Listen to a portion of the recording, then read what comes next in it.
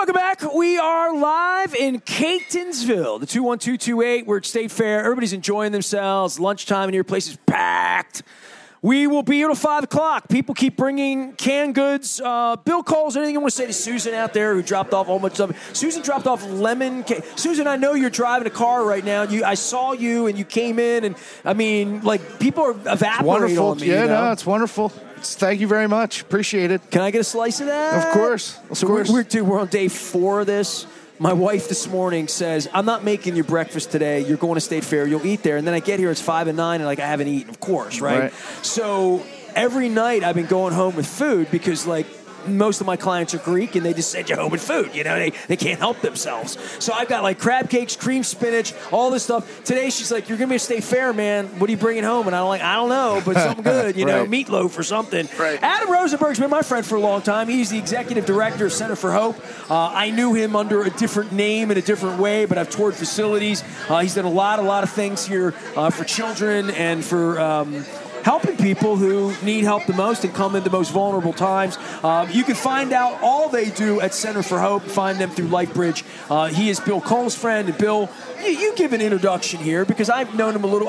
It's Baltimore. I know him. You know him. We know him. We all know each other, right? Yeah, I mean, literally, it's the way it is. I think my short summary for Adam is we got to know each other, and once you realize the type of work you're doing, I am constantly trying to channel my inner support so that you just feel that whenever, because I can't imagine your days, and you just should Every know. day I love that. I tragedy appreciate that. and awfulness that comes to your front door, literally. You know right? that Like, there's these people behind you with their hands on your back, keeping you afloat. And there's because great things we can do about it. We shouldn't let it defeat us. I think there's a way to be able to overcome that, and anyone can overcome trauma with the right support system there. And it's great to have support from guys like you and your listeners here who want to believe and make Baltimore a better place. What is Center for Hope? I got a whole book here, so I'm going to have you get this down in about 16 to 18 minutes. So Center for Hope is a first-of-its-kind violence response program in the nation. We're working through LifeBridge Health, and we're taking a public health approach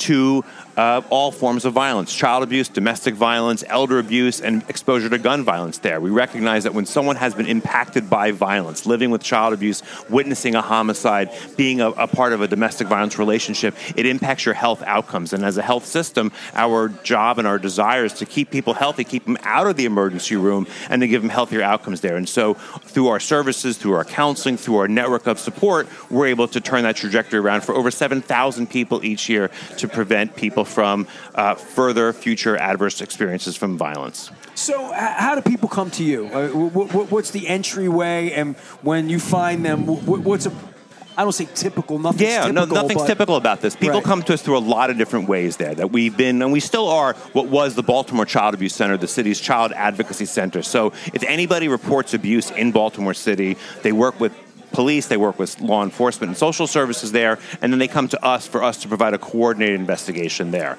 It takes someone to pick up the phone and dial 911 or Child Protective Services to be able to report the abuse, but once that's come in, we provide medical management, we provide free therapy, we provide case management for those kids. People also come to us through our hospitals. So someone presents at Northwest Hospital or the whole west side of Baltimore with domestic violence, we're their response team there, and so we're helping them get out of that domestic violence situation, find shelter, provide some free legal representation, provide care while they're in the hospital. And then most excitingly, and really probably the biggest challenge of our career has been, we took on administration of 6 of the 10 city's Safe Streets sites. And despite what you might hear on some media, it is a remarkable success program. So much so that our 6 Safe Streets sites, through over 900 community events and interventions, has been able to impact a 28% reduction in gunshot wound admissions at Sinai Hospital. Fewer people are getting shot because our team is intervening and working with a lot of community partners there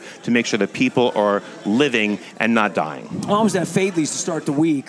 And, I think when I began this whole journey about Super Bowl, a cup of Super Bowl, and I'm not going to be in Las Vegas, I'm only going to be talking about local issues, the one thing that came up real early on Monday was, hey, man, less murders last year. That's right. I mean, we love talking about when it's more and more and more and more and awful and crime and harm to more and all the names they make up. But, Yeah, we got to talk about that a lot. We got to say that a lot. We have to say that there is less crime in Baltimore. There are fewer murders. There are fewer shootings there. And I think it's some of it's a public perception thing. And it takes time. That this past year has been a remarkable year. We see the Orioles over 100 games, right, and becoming a championship contender. We see the Ravens in a championship run. And this is our championship run when it comes to ending violence in Baltimore. It takes years. It does not happen overnight. And it's through our work and the partnership of Catholic Charities and other organizations like Roca and We Are Us. Monday. We're all here. We had Bill McCarthy here Monday. Sure. You know? I mean, we're all in this. Well, I hear a lot about Roca. I hear a lot about Safe Streets. What should people know about Safe Streets in a general sense? Because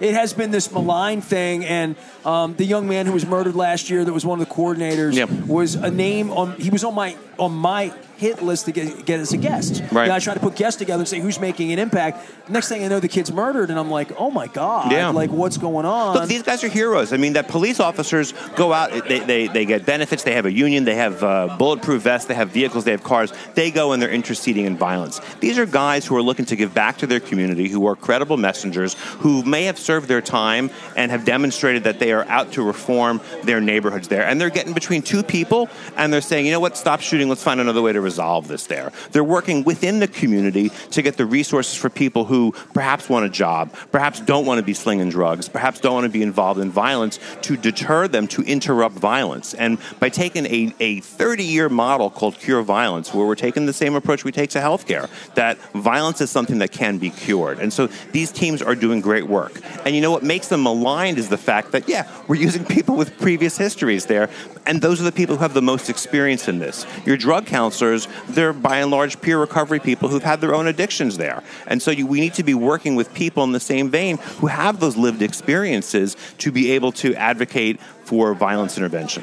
Adam Rosenberg's here. He's been doing good work for a long time. Bill Cole from Cole Roofing and Gordy Energy, riding shotgun. We're at State Fair, collecting canned goods for the Maryland Food Bank. We'll be at Pappas on Friday. Get here before 5. You get a free cup of soup or bowl for your donations, and it's going right to a local pantry here. We're going to meet them a little later on as well. You mentioned, I remember being in your place years ago. You talk about children being abused, sexually assaulted. You talk about kids getting beaten, the cops come, right? Right. And the cops come, and they're like, oh my God, the wife and the husband and the child, and we need to remove that child, right?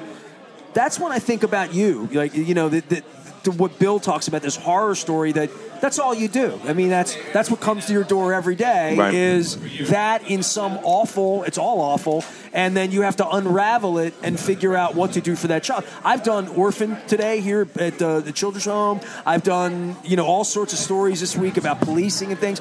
Well, you've experienced this so many times. And it's something we don't talk about. Something I don't even want to talk about. I think it's something we need to talk about along the lines of these other ailments and illnesses that we all make efforts and do runs for, whether it's cancer or diabetes or heart disease. That child abuse is something that happens on a regular basis within our communities and can be stopped there. And through education, through lessons, through working with schools, to giving your youth-serving organizations and your instructors the tools necessary to figure out what's appropriate behavior and what's inappropriate behavior there. A lot of that you can get for free, by the way, on our website at reportabusemd.com. We have a free training there so you can learn how to recognize abuse and how to report it and how to prevent it from happening in the first place. Well, the former name of your organization, Moving to Center for Hope. Yeah, we were the Baltimore Child Abuse Center. Baltimore Child Abuse, that's when I think about you. I think of child abuse, not in a bad way, but in a good way. Center for Hope is the extension of that? It's the natural growth of it there. When I'm fortunate to be able to work for an organization like LifeBridge Health and have a CEO like Neil Meltzer, who truly, we live the motto of caring bravely. And that Neil saw the opportunity to use health systems to be able to impact and preventing child abuse. When we looked at our data, we had many kids who were going to end up at Sinai Hospital or Grace Medical Center one day if we didn't do something there. And so Neil and the board at LifeBridge Health invited us to join the organization, and that's what evolved us from Baltimore Child Abuse Center. January 2019 now. So it's right before the plague. Right before a pandemic, which has stalled our launch. And even through that pandemic, we launched Center for Hope. We brought all these violence programs together. And most excitingly, we built a brand new building, the Jill Fox Center for Hope, right in the shadow of Pimlico. So it's half a mile from Sinai Hospital. It's the gateway to Park Heights. And we have a brand new service facility center to be able to help thousands of people each year who've been impacted by violence. Come by and see it. Yeah, I just think that Adam, for me, is that boots on the ground. So whatever you want to hear, to your point, right? Less murders. We hear all the stories. Adam always has a way of like really grounding the stories to tell you exactly what's happening. When we talk about what's missing, like how do we add the services? How do we roll this? Like just the stuff, and you never even think about these things, right? And then he tells you how they're doing this. You don't want to think about right. it. Right. You don't want to think about this. And then I'm always blown away at sort of the holistic thought process that goes into what do we do when the 911 is called or this person enters our sphere? How do we get them from the starting point of a rebuild, to a good outcome? And what are your success stories? I mean, you've had children come to you in the worst way. Do you see them as a 9-year-old abused and then come back as a 19-year-old as a freshman in college and you're like, wow? I've met that kid. I've met that 9-year-old who was a victim of abuse when I was a prosecutor many years ago and watched her grow up. Your background was I didn't know that. Yeah, okay. I started as a prosecutor. And look, this pissed honestly. You off. I think it actually pisses me off. It inspired me. Want to be a prosecutor. Look, it inspired me that I think we can use the system. Put your ass in jail. That's exactly right. But but what it showed me also is that the criminal justice system wasn't the end-all be-all on it. That despite a guilty conviction, a sentence, that there was still a life to be repaired, and that's where Baltimore Child Abuse Center came in. And from my early days, everybody, right? And even if you punish them, it's not going to make the kid better, right? It's not going to solve that mother's situation where her husband, her breadwinner is in jail, and they need to get back on a path there rather than fall into further disrepair. And that's where the Child Abuse Center had come in there, and I've been working with them since 1997 now.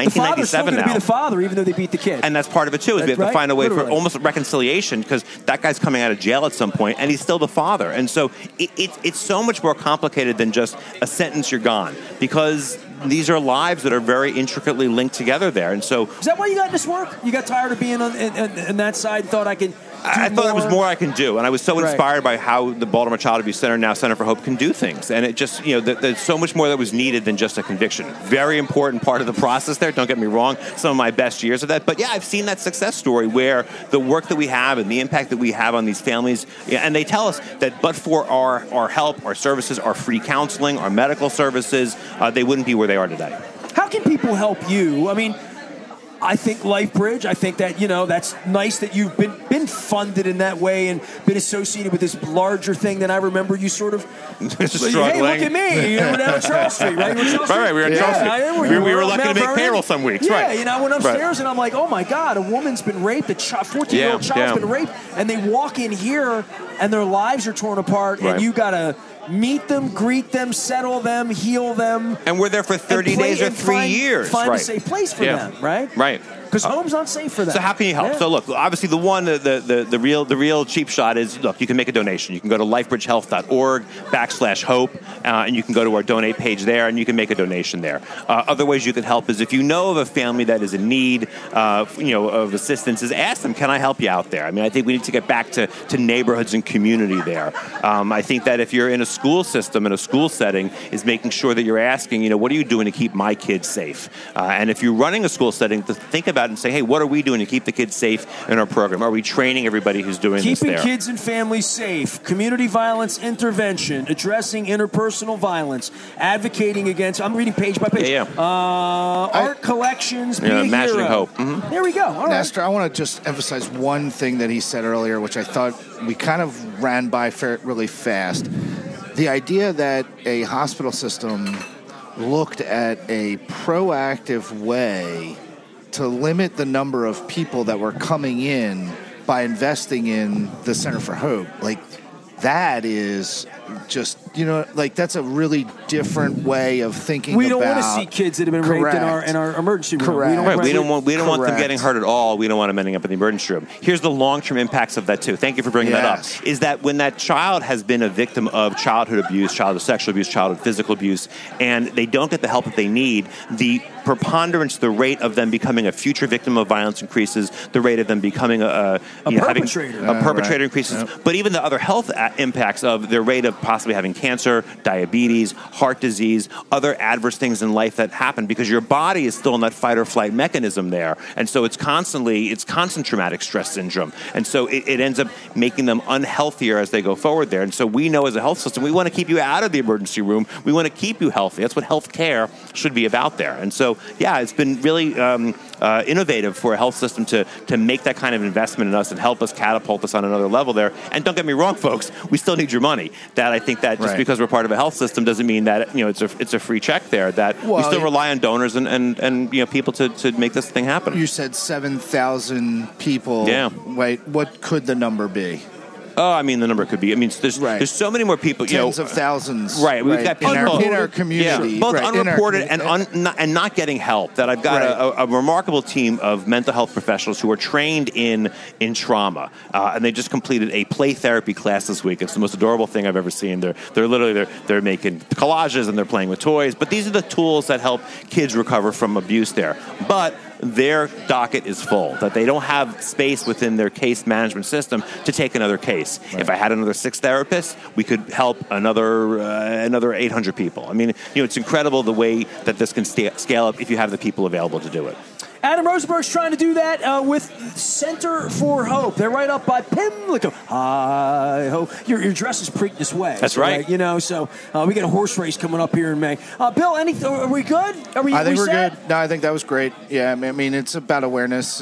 You just got really, like, people should just listen to that again because there was so much stuff in there about community building and how to take care of your neighbors, and like there's a lot of good stuff we just hit at a really rapid pace. Well done. That's how I move. No, super good. And look, Bill's a great example, you too, Nestor, of like people saying, what can I do to help? Rather than turning your head and saying, not my problem. I'm a sports radio guy, dude, right? I mean, seriously. Like, right? I mean, right? But he's a Baltimore guy and I'm a Baltimore guy. Right. I can sit here and talk Ravens with him, Orioles with him, food with him, business, leadership. We do all that stuff. But, like, this was a week for me about, like, breaking out my Jerry Lewis and saying, all right, how do we build a better Baltimore? I'm reaching all these people. If I'm going to get thrown out of doing radio row, I might as well sit here and have crab cake row. Right. Weather's better here than it is in Vegas. We didn't make the Super Bowl. And I thought, what are the stories that are impactful? And the people I met like you, that, it becomes a natural thing to have you here today. Thank you. And I've met some strangers and some people I don't know or people I met once or twice. But by and large, I know a lot of people doing a lot of good-ish here. Yeah, right? There's a lot of great things happening in Baltimore, and we need to talk more about that, too. That's Baltimore Positive's all about, dog. Yep, that's right. How about them Orioles? Yeah. There you go. All right. We'll talk some baseball Thanks, later. guys. We got the rest of the summer to do that. We have till 5 o'clock here to get donations for the Maryland Food Bank. We have a whole table full of stuff over here. Susan's leaving canned goods and lemon cake. Was it lemon poppy seed? What was it? Do you even know? I'm not sure. It's got to be poppy got to seed. dive in there a little bit. Cut that thing up. Yeah, let's taste go. it. Yeah. Let's go. It's not going to make it home. All right. And we got who's coming up next? Sisters Academy. No. Sharp Dressed Man. Yes. Sharp Dressed Man. Thank you. Sisters Academy after that. But it's not Chris Schaefer. I wonder if he plays the drums like Chris does. Right. Yeah. Does the hot rod thing. And the Chris is always skateboarding. Chris Schaefer couldn't be here. We're going to do Sharp Dressed Man, which is really something I've donated to. So I've donated to Chris. I've donated them too. I've given them clothes. Yeah. I've had some. And I think when people get a fresh start, they need a new jacket. They need a new suit. Well, what he said. I'm the original Sharp Dressed Man. So anything you want to. Everyone's donate crazy to, about a Sharp Dressed Man. Absolutely. All right. Leonard Raskin couldn't be here, but he left me. I call this the Richard Scher gavel. Remember Richard Scher used to square off? It is actually a crab mallet, but dude, Raskin's in Maui right now. Yeah, he's in Wailea. It's breakfast time right now. That's not cool. Yeah, well, it's his 30th anniversary. He's allowed to. All right, he's been taking care of his money. He can take care of yours as well. Give him a call. Wake him up. By the way, did I Oprah you? Did I give you one? No. 10 times the cash from a Maryland lottery. They are our sponsors. They put this thing on with Window Nation, 866-90 Nation. I'm getting doors. They do windows. I have a wacky hat. I'm going to put it on just for fun. It also has this tab that hangs out of it like spaghetti. Also, Jiffy Lube Multi-Care, taking good care of us. We're going to be at State Fair till 5. We're going to be at Pappas in Cockeysville all day tomorrow. My wife thought I was going to lose my voice already. So I'm, 24 and 5, 29 hours into this grueling event. Coming to the zoo. Go to the zoo. Ice down the beer for me. I'm coming. Back for more at Catonsville right after this.